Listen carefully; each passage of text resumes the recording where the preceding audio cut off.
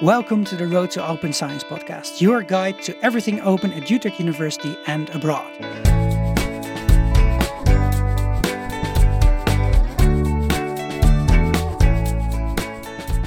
Today, no normal regular episode, but a holiday special, which I'm making here together with my friend Felix over here.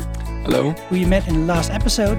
And we'll also have no newsy news. We'll just jump straight into the subject, which is the cultural and personal aspect of open science. Or maybe in other words, who are these open science people anyway? So, as you might have noticed, myself personally, quite enthusiastic about open science, but I've also felt that it sometimes feels like there's no boundaries and somehow everything is open science suddenly. Everything is rosy, everything is good. And there must be more to life than that. So maybe we don't appreciate the nuances and different opinions within the movement clearly enough.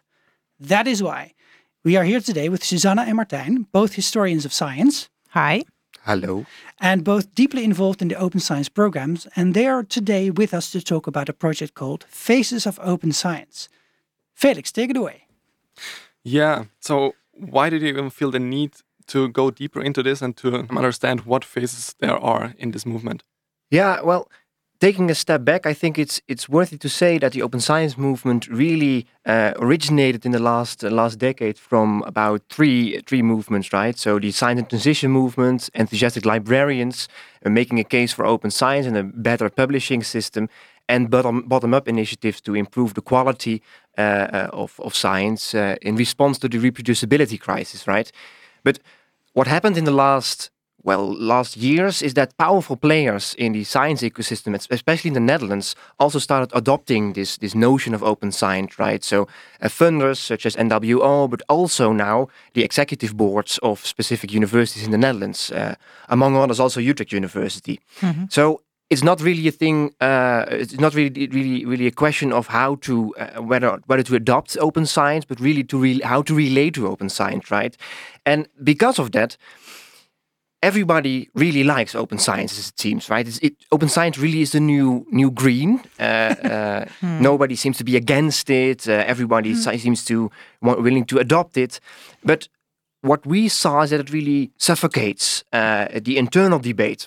And because of that, we really wanted to find out what open science actually is, what it currently is, at least at Utrecht University, with attention to the internal differences within the open science movement, in order to facilitate sort of a dialogue about the fundamental issues and different values that arise within this community. So instead of defining what open science means, as it has been done already, we try to start listening to people instead. Mm-hmm. Yeah, and I think when we started the project, what happened when we started the project, everybody told us, you're not going to find any differences. Everybody thinks the same about open science. We all know everything, what open science is all about. And, then we started Faces Open Science. So there really was no conception that there are differences between people. There was really this feeling that it's all clear and there is this one science, this monolith? Now, of course, it depends on who you ask. I remember that I had a conversation with a professor who was actually not really into the open science movement, but followed science in transition from up close. And actually, the result of this conversation, we got to talk about reform movements and also reform movements in science. And one important conclusion was the question: how do you keep the internal debate or criticism on the reform movement alive and kicking while the movement is developing itself? And I think that's a really important question. Well, and of course, I really liked it because I'm a historian and a philosopher of science, and basically that's what we do. Yeah. So that was, I would say that was the starting point for me to think about this question: how to keep criticism alive and give it a place within the movement. So when I hear you guys talking about this open science movement as a reform movement, it almost sounds like a battle between Bolsheviks and Mensheviks. I'm not sure. Like how big is this transition in your point of view as historians of science? So I think the idea that science should be reformed is as old as the word science actually is. So we talk about when talking about science, we are also generally start talking about what science is and what it should be. And but what seems to be special now is that specific approaches sort of are combined within a specific notion of open science in a specific point in time, and also seems to foster and encourage actual change, actual institutional change that is also specifically related to that concept of open science. Mm-hmm.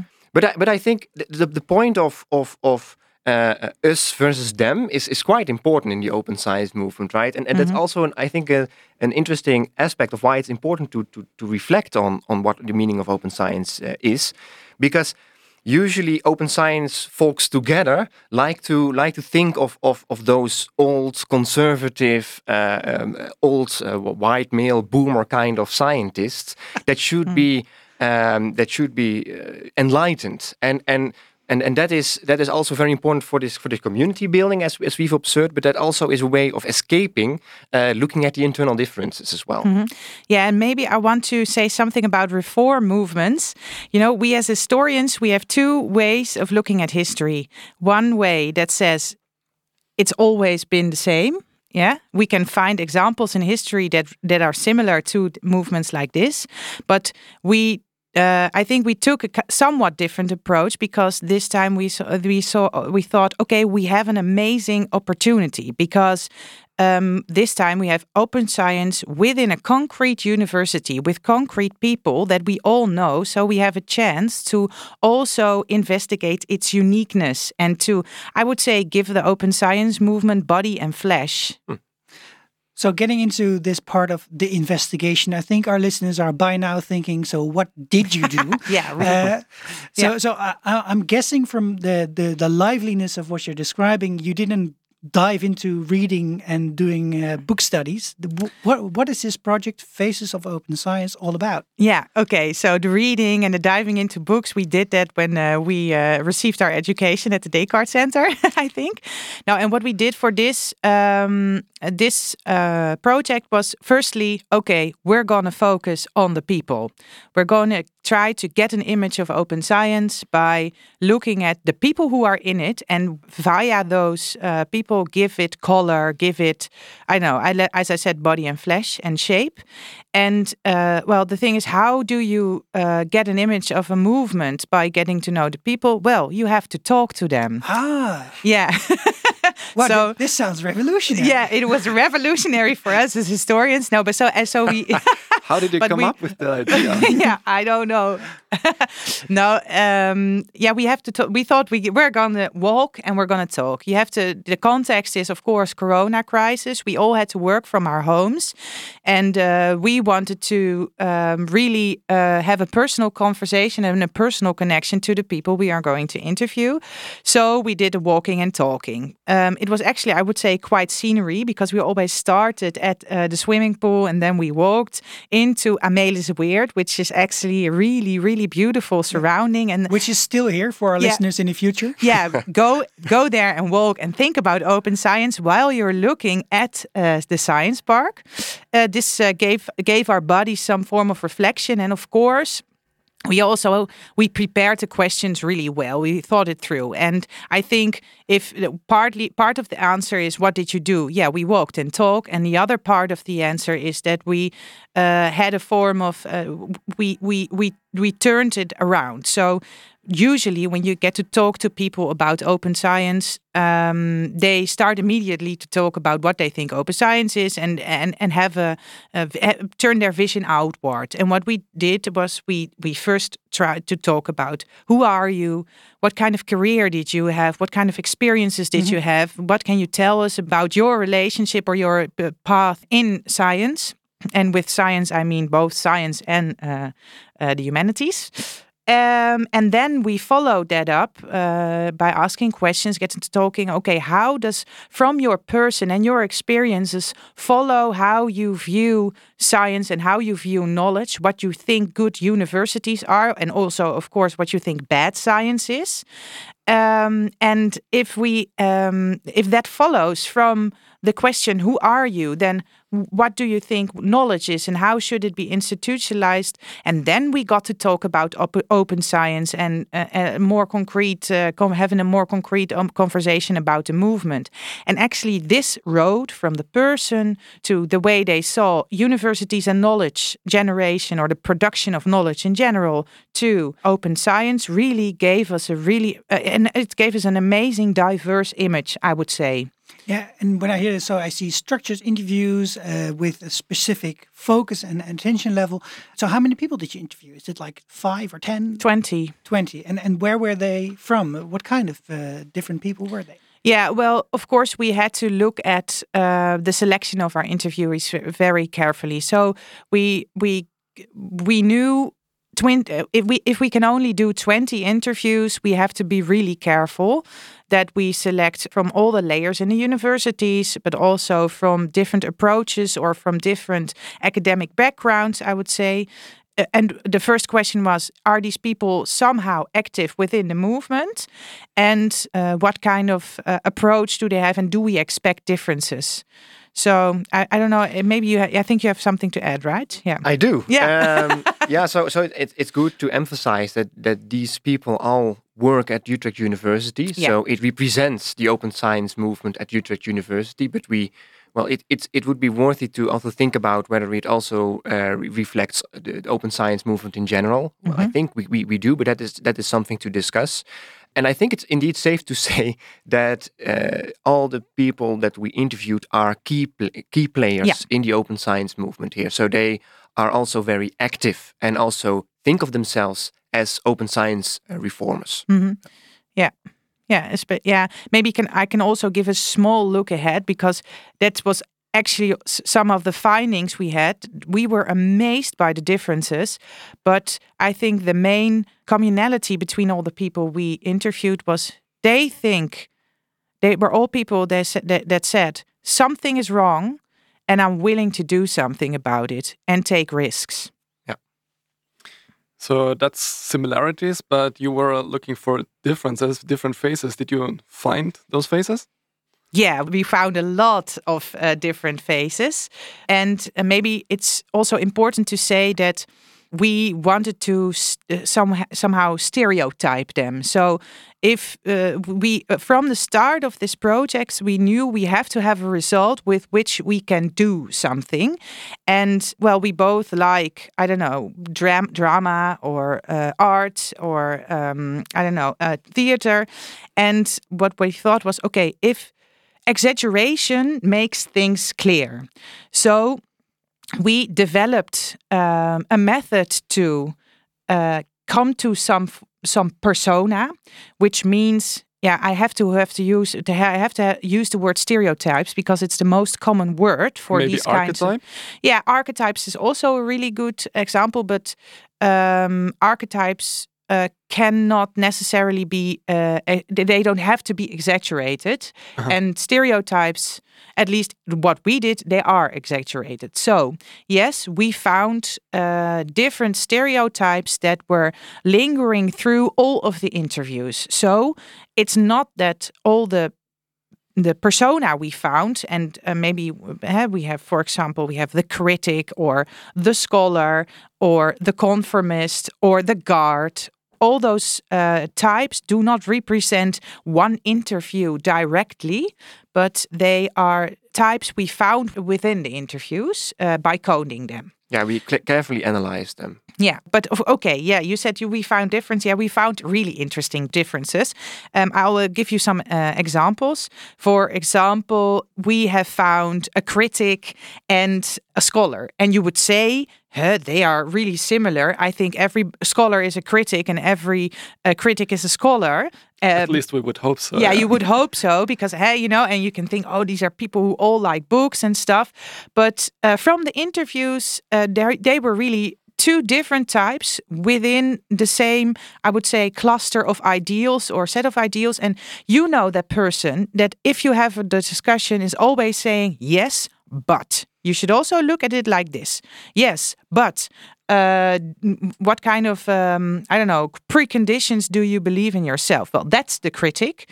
And the scholar is also someone who likes books, maybe has had the same education, not necessarily, but who's really more paying attention to historical background of the phenomena we are studying. And he is a real, deeply profound teacher, I would say. So this is an example of two types that are really near to each other, but there are differences. And maybe I can make it more clear by, well, we saw some form of tensions, right? In the discussions we had, we saw a tension between where people localize change. So on the one hand, people localized change on the individual level. That means they thought we have to change individuals and then we can change science.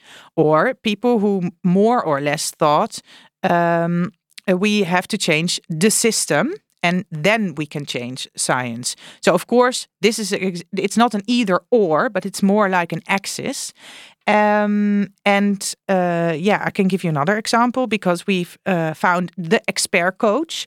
This is someone who had an academic, most of the time had an academic education in academic infrastructure.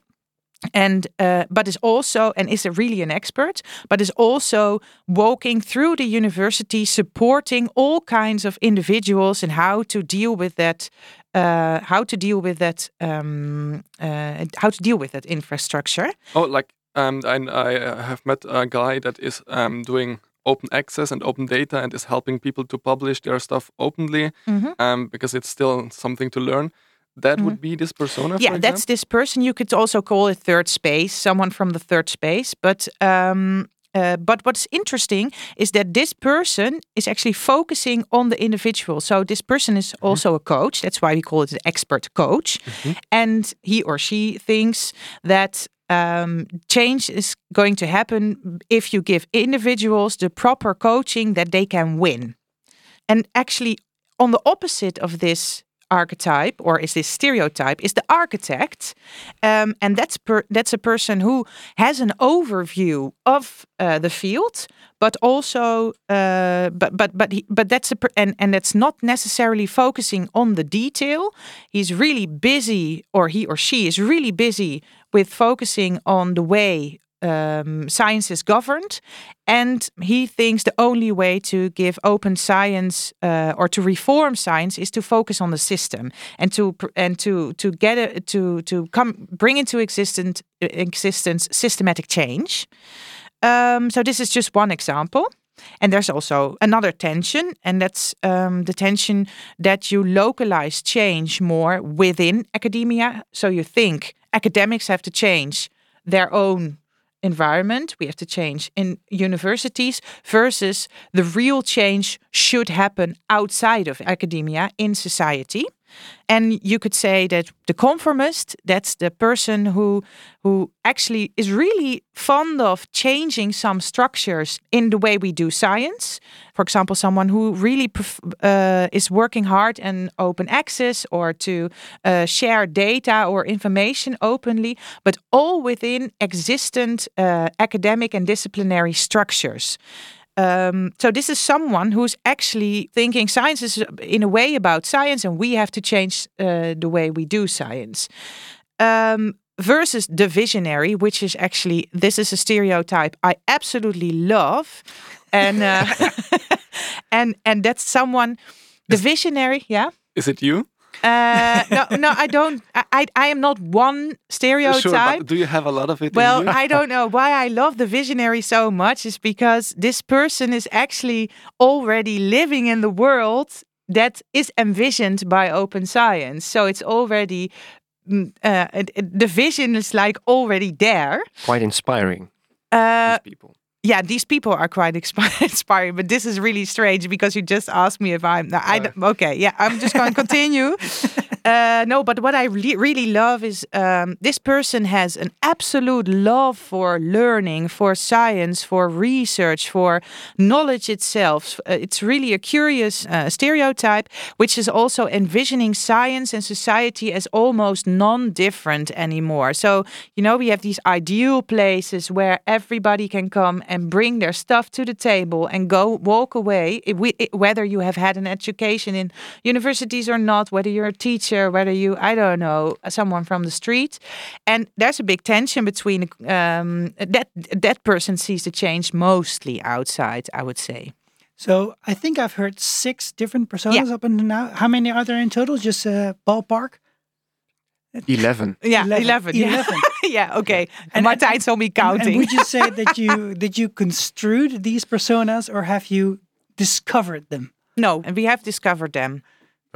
Yeah, but yes, we have discovered them in the sense that they also we try to be in constant dialogue with the transcripts, because we transcribe these interviews and analyze them in different ways and constantly try to improve and also find words for these stereotypes, really. Mm-hmm. But they are still stereotypes, so there is some exaggeration involved there. Yeah, and I would say,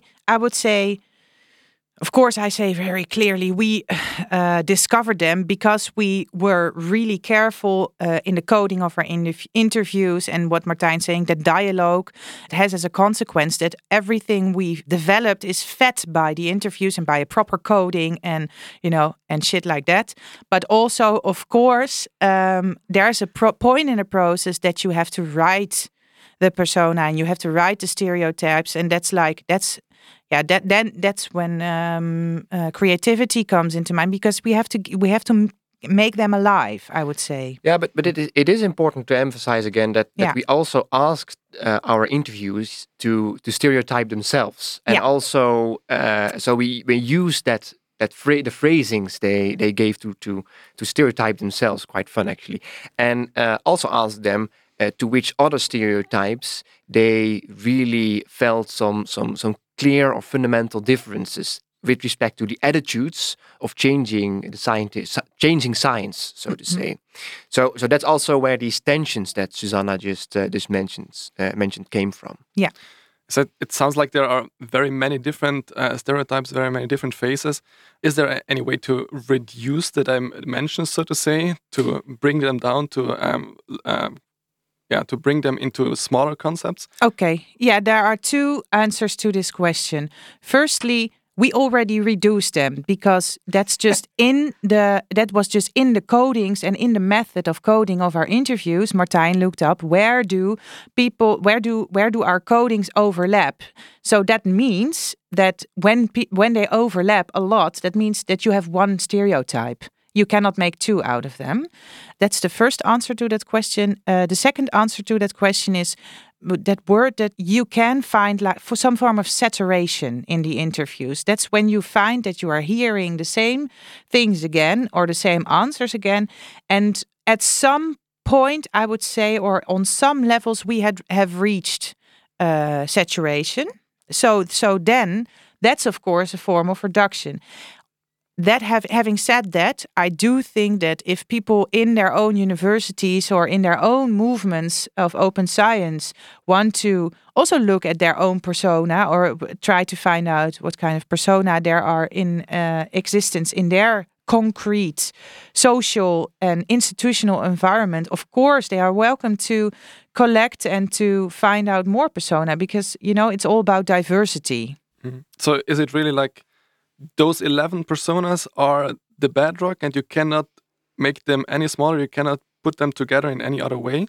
Well, as one of the tensions that Susanna mentioned was this difference in you can say opinion or attitude to where the change or the change of the system should be located. Is that either outside in society, outside of the university, or within the university? And what you really see there is that that these persona or these stereotypes are ultimately tied with the types with certain types of ideal academies that they also envision. So what we also found, quite interesting actually, was that there seemed to be not only stereotypes of academic attitudes with respect to reform, but also different ideal academies that are envisioned among this group of science reformers or among this group of open scientists. And what we also did was try to grasp these different ideal academies, exaggerate them, try to give language to these ideal academies, and I think that is also a way of thinking about each persona, in to which extent these different persona also relate, to have a clear preference for one of these we found 4 ideal academies. That sounds like a whole nother topic, and everything we discussed up until now is already a lot to digest. So let's take a little break. Also for you, listener, maybe stop vacuum cleaning now and do something for yourself in another way, and we'll come back after the break.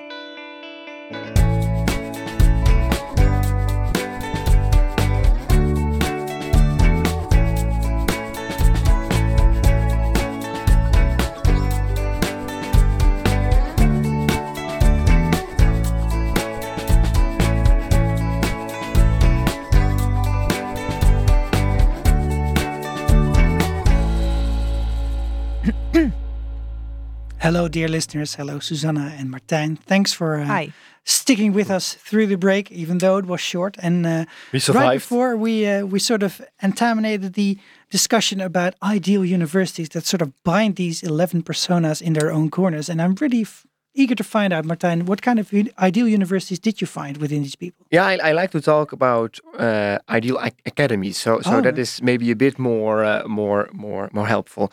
So on the one hand, there are, you could say, 2 ideal academies that are really focused towards making a connection with society and also locating the change in society itself. So there is this open community focused on open. There really means interacting with society, also problematizing the difference between science and society, and that it goes quite far. So even the walls of the university should be broken down.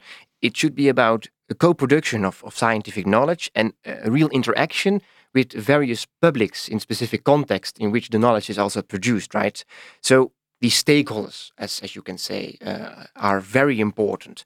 So this ideal academy of the open community is then all about context-sensitive knowledge and require a really engaged research attitude. So problems are extremely important. And I think that those persona that envision this open community are also worried about changing career structures in order to make this open community happening. Yeah, and I think the 2 persona that are mostly profound for this open community are, on the one hand, the visionary, and on the other hand, the architect. And they are both a persona that look at the field, or they have an overview, but they also have some form of tension amongst each other, because the architect is someone who is who's building. You know, they are the university is a place for workers, and he is, I would say, it's a person who is in governance, often in governance positions, but he doesn't like the hierarchy. The visionary also doesn't like the hierarchy, but I would say the architect often thinks the visionary is a little bit too esoteric or too, about open science, vague. And when you're talking about hierarchy, you mean the hierarchy within the academy, or also this like unspoken of hierarchy between science and society? Yeah, there's no hierarchy between science and society. Yeah. And what's profound, or what's typical for the visionary, that's a person who's always thinking also in rituals. The visionary sees the university also as a collection of rituals, and uses art to understand those. Yeah, and what was this academy called then? The Open Community. The Open Community. Okay, so that's the name of this academy. Yeah, well, the name that also we in dialogue, you could say, with all these interviews have given that academy. But it is substantially different to another ideal academy. De gesloten afdeling.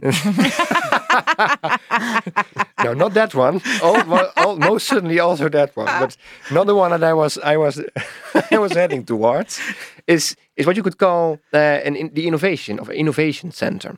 It's also an envisioned ideal academy that is, well, where reform is necessary outside of the existing boundaries of the university that currently exists, and open really relates to being efficient and more effective. So open science is a way to make science more effective. And here the reasoning really goes in ways such as, well, society is an investor with tax money in science, and also should have return on investment in that regard. So what we need from science, and open science is then really a means towards that goal, is technological innovation that results in socio-economic progress, really as this ultimate goal, right?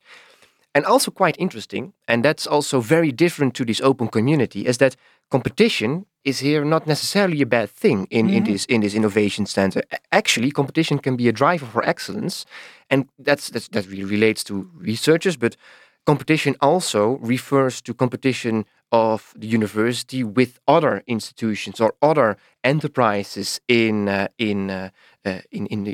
current complex world.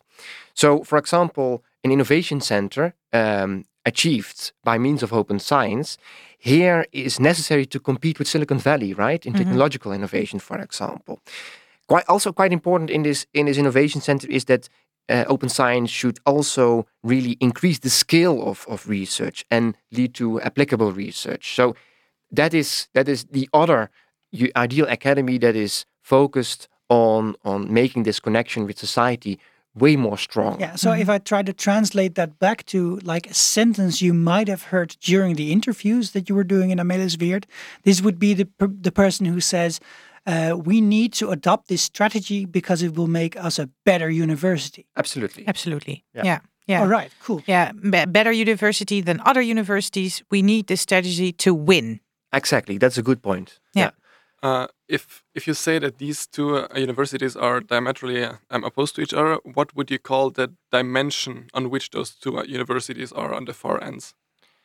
Yeah, so I think the ideal academy of the Innovation Center is focused on individuals, so on individual success for a big part, whereas the open community is focused on collective success for a big part. So we talked about this tension among personas between focusing on behavior change and systemic reform.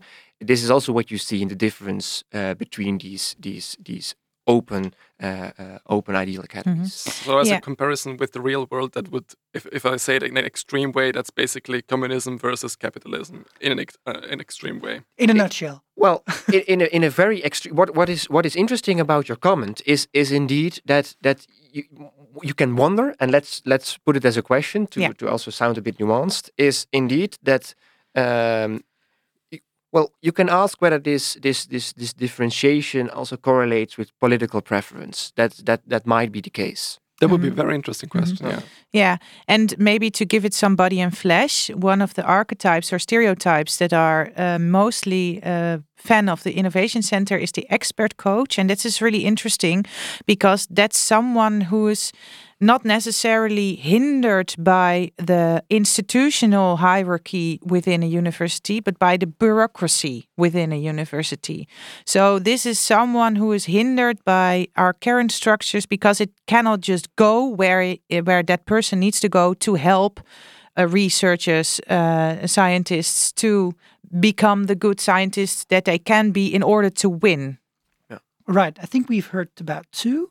Are there more? Yes, there are more. Yeah. So those two ideal academies are focused on more externally focused.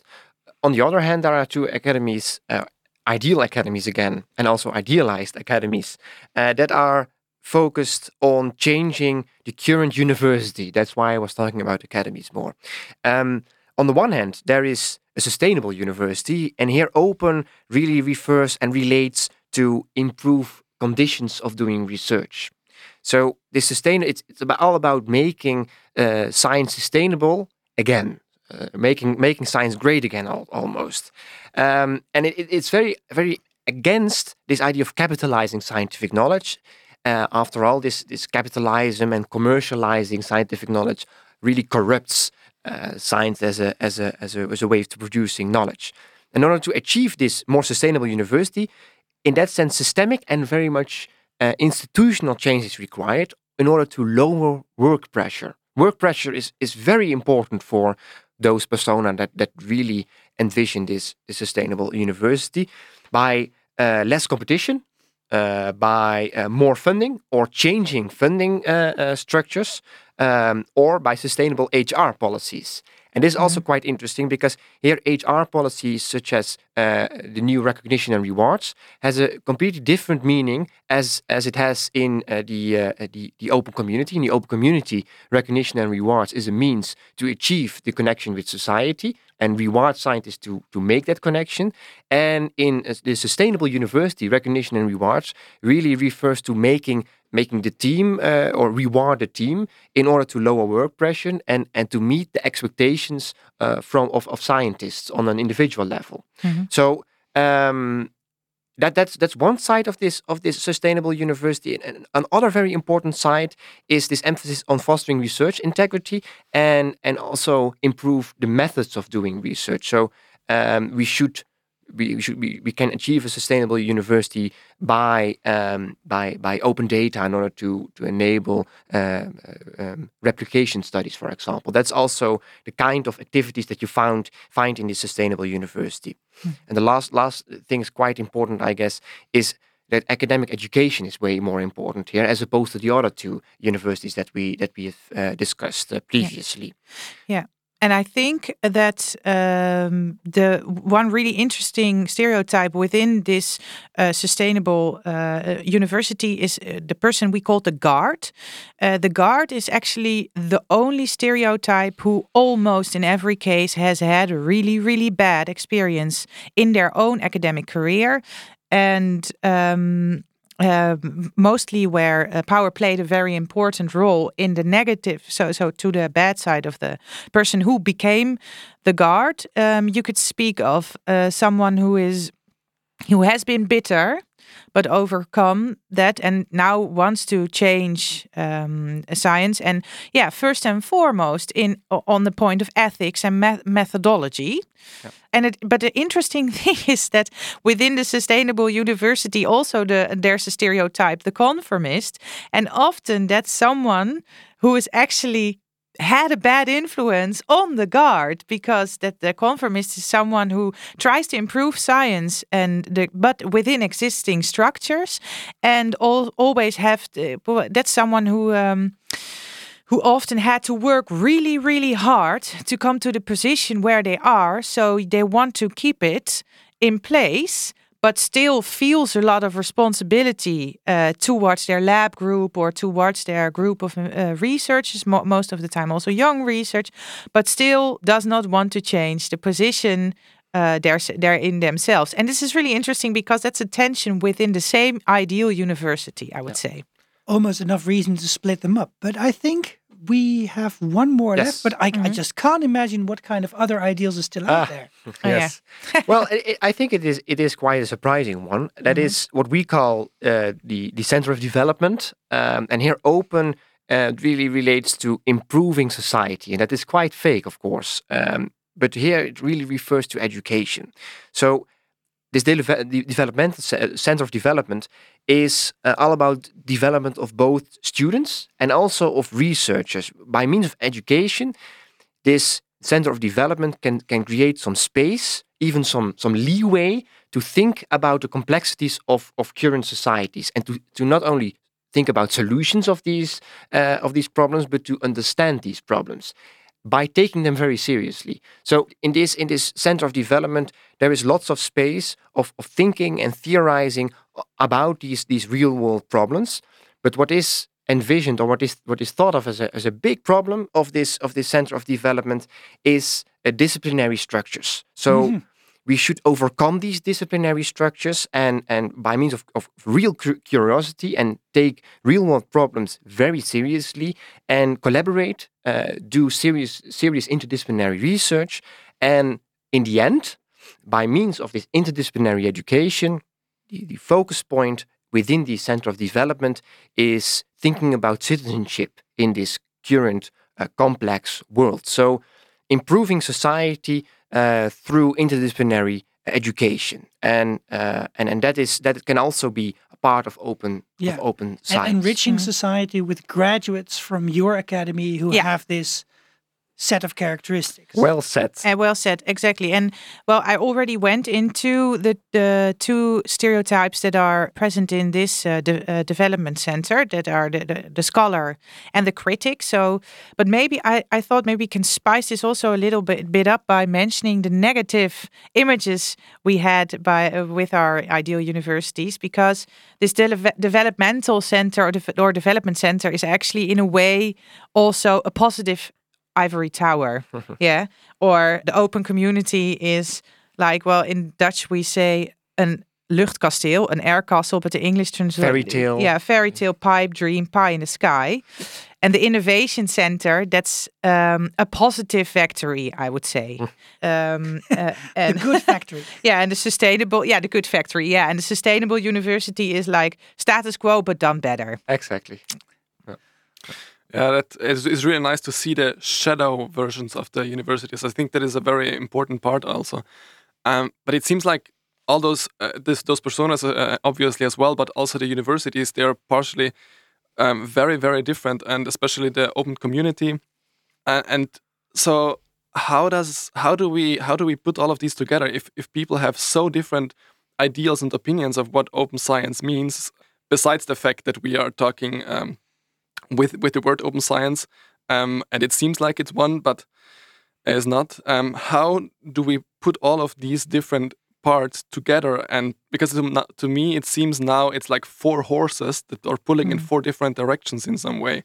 No, I would say maybe a university can be all of those things. That's what we are trying to show here. That the university or academia can be more than just one thing. And I would say it's a state of fact, or it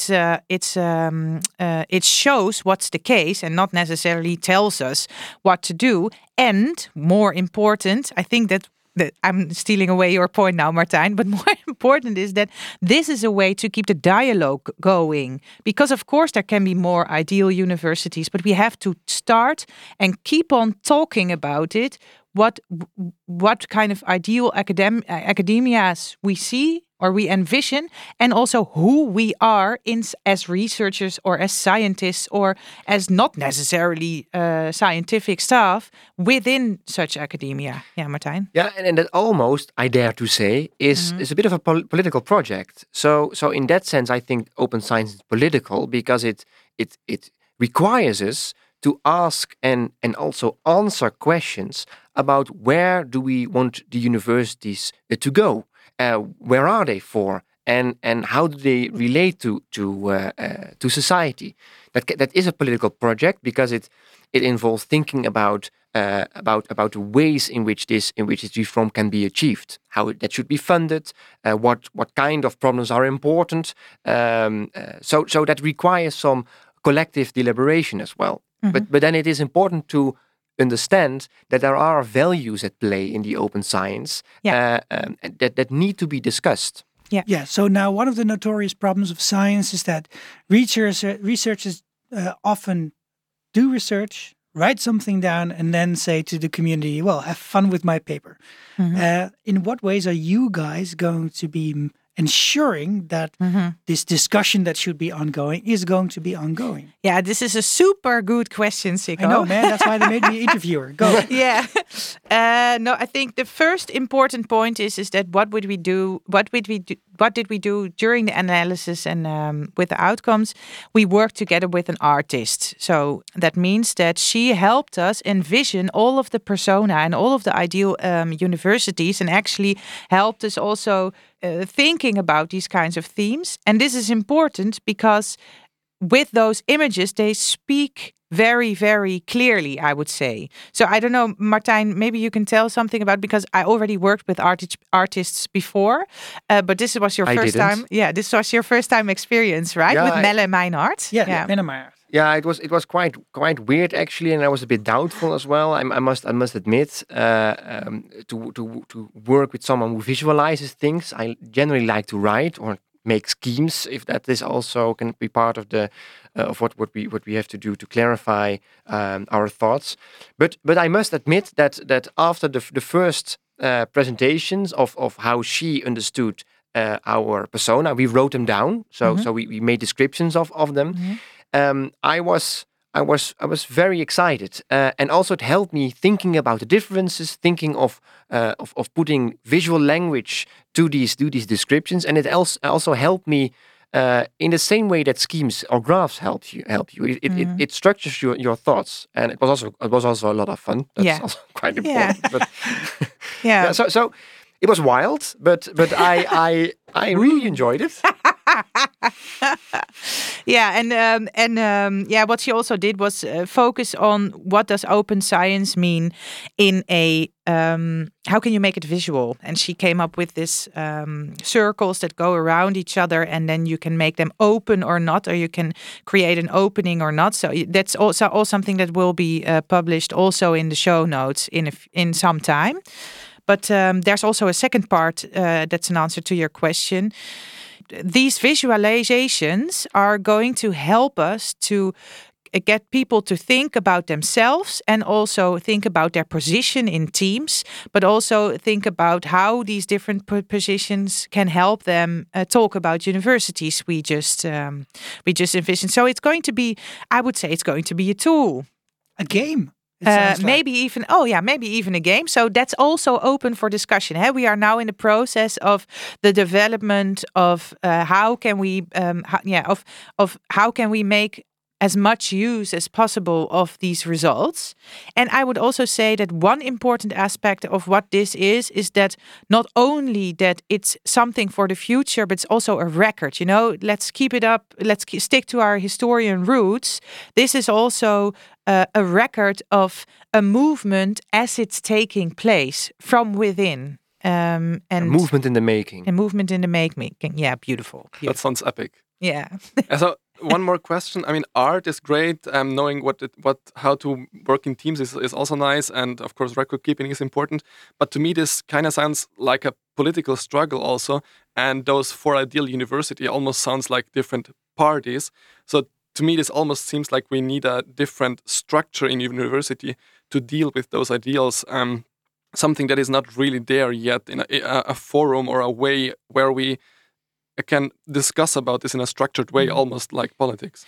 Yeah, okay, you say it right. You mention a forum. We need conversation, and we need structures that, or ways, I wouldn't say necessarily structure, but we need ways to make that conversation possible. And I would say starting from the education, because we have to educate our students how to keep this discussion going.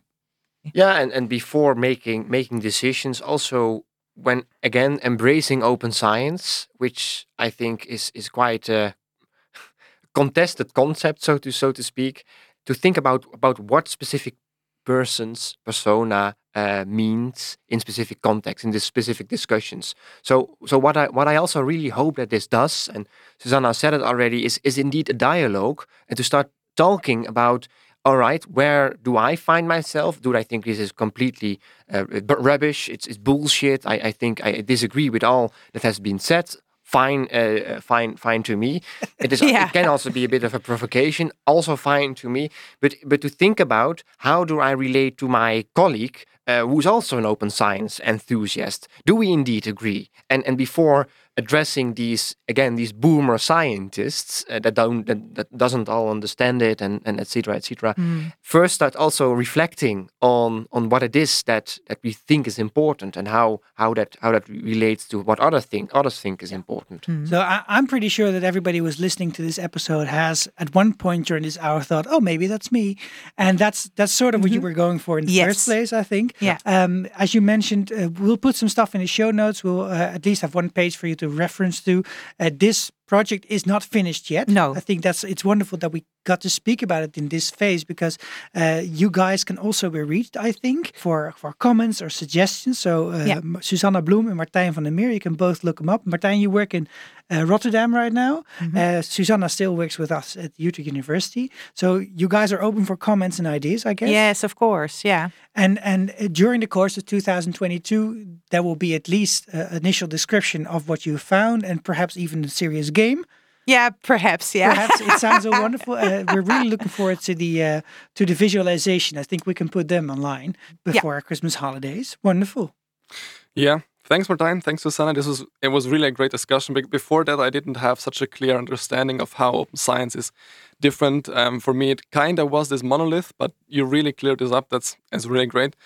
Thanks also to our listeners for sticking with us. Enjoy the holidays, and after that, we will be back with the Open Science Monitor. See you then. You've been listening to the Road to Open Science podcast.